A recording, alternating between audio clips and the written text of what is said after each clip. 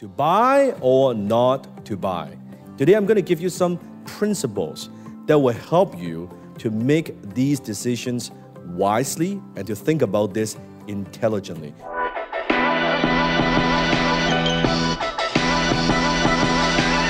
Hi, this is Dan Lockett. Welcome. Dan has been educating and inspiring individuals, entrepreneurs, and leaders for decades.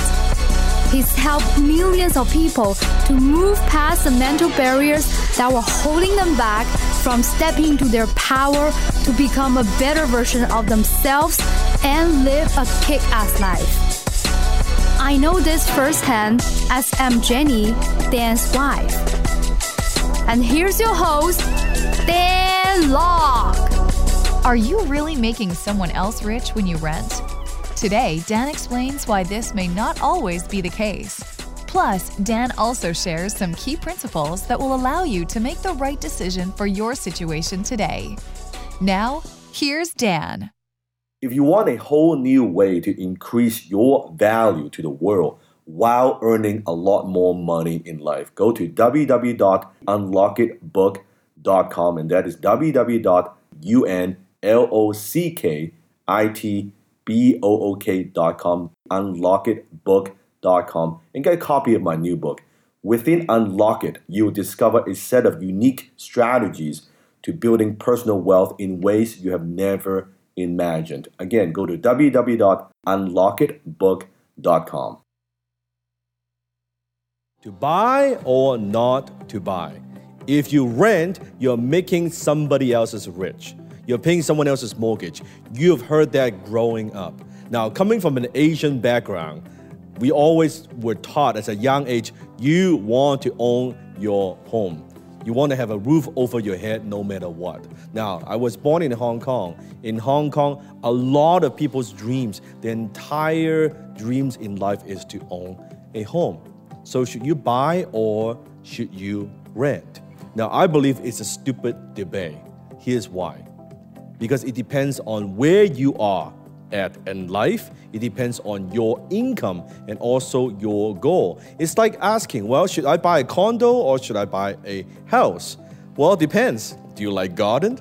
Do you want to have facility? Do you want to go to have a gym? Do you want to work out in the morning? Do you want that condo lifestyle so it's less maintenance? Or you want to have a place, a garden or something, or you want your kids running the background? What is it you want? So it's a stupid argument. I understand that buying a home, it is such a major decision. It's probably the most important investment that you'll ever make in your life. So what I want to do today is in this video, today I'm going to give you some principles that will help you to make these decisions wisely and to think about this intelligently. I'm going to share some insights with you that you won't get anywhere else. Question number one, can you really afford it? If you look at a lot of these charts, you see the cost of rent versus the cost of housing, and you can see that if you live in any major cities, you know prices of houses are so expensive. Real estate is expensive. So with your current income, you may not be able to buy at all, and that's okay. Because it might take you years and decades to save up enough money just for the down payment. And then even then, it's always a stretch to make that monthly mortgage payment. Then don't buy, rent.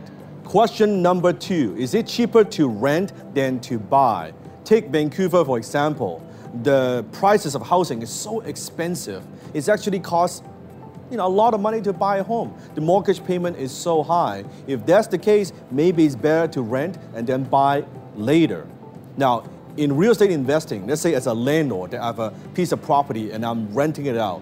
So if my rent that's coming in is not even enough to cover my mortgage payment, that's called a negative cash flow in real estate investing.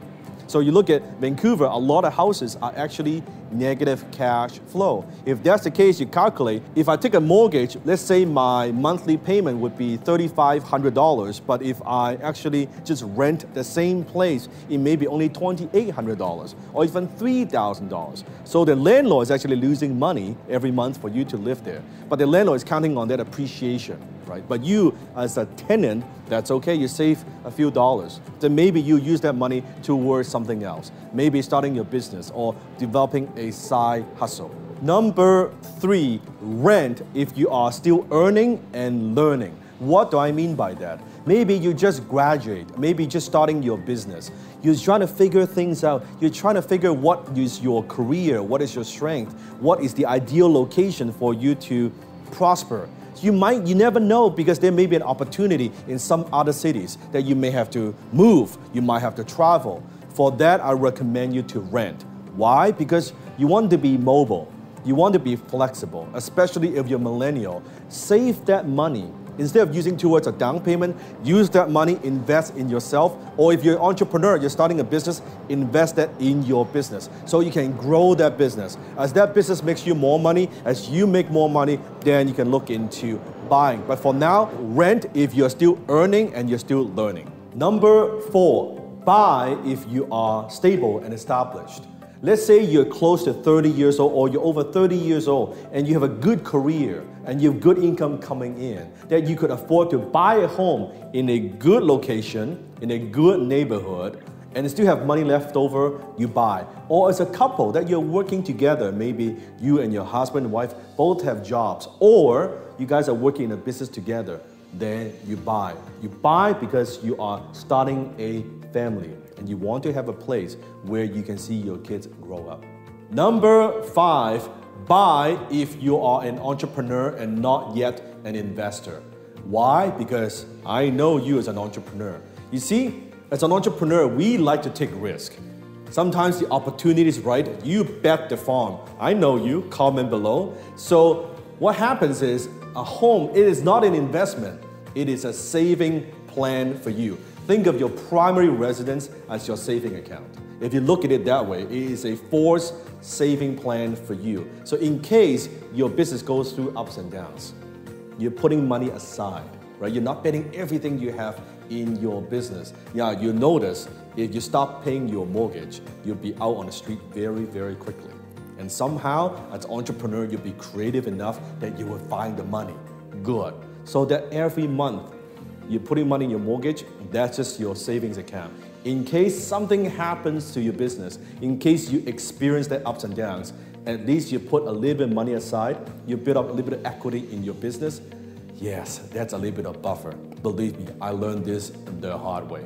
Entrepreneurs were sometimes overly optimistic, right? We think everything is going to be so good, everything is going so well, but sometimes you never know. So if you are an entrepreneur, buy.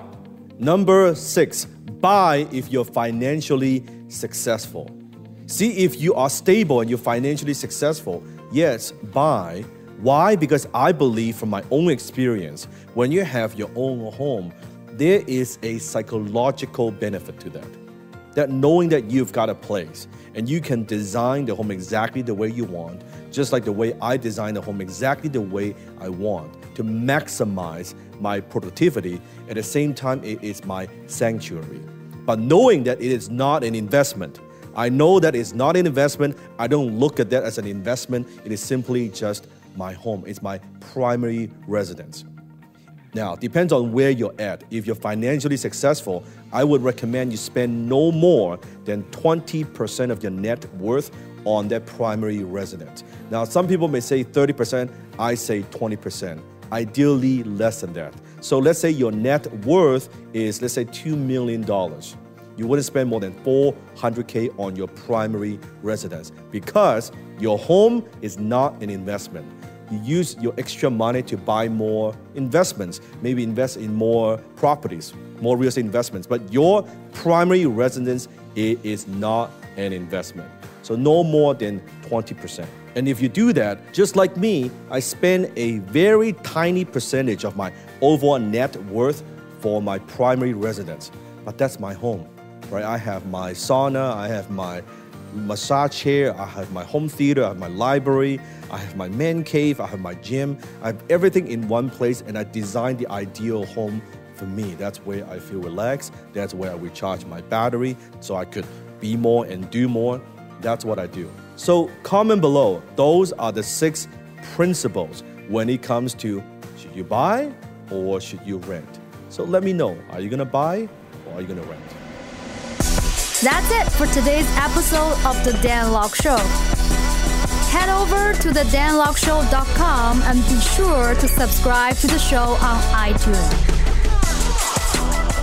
You are guaranteed to expand your thinking, your network, and your network. So be sure to subscribe to the show today. Dan also has a gift for you. Go to www.danlokshow.com because there are bonuses when you subscribe.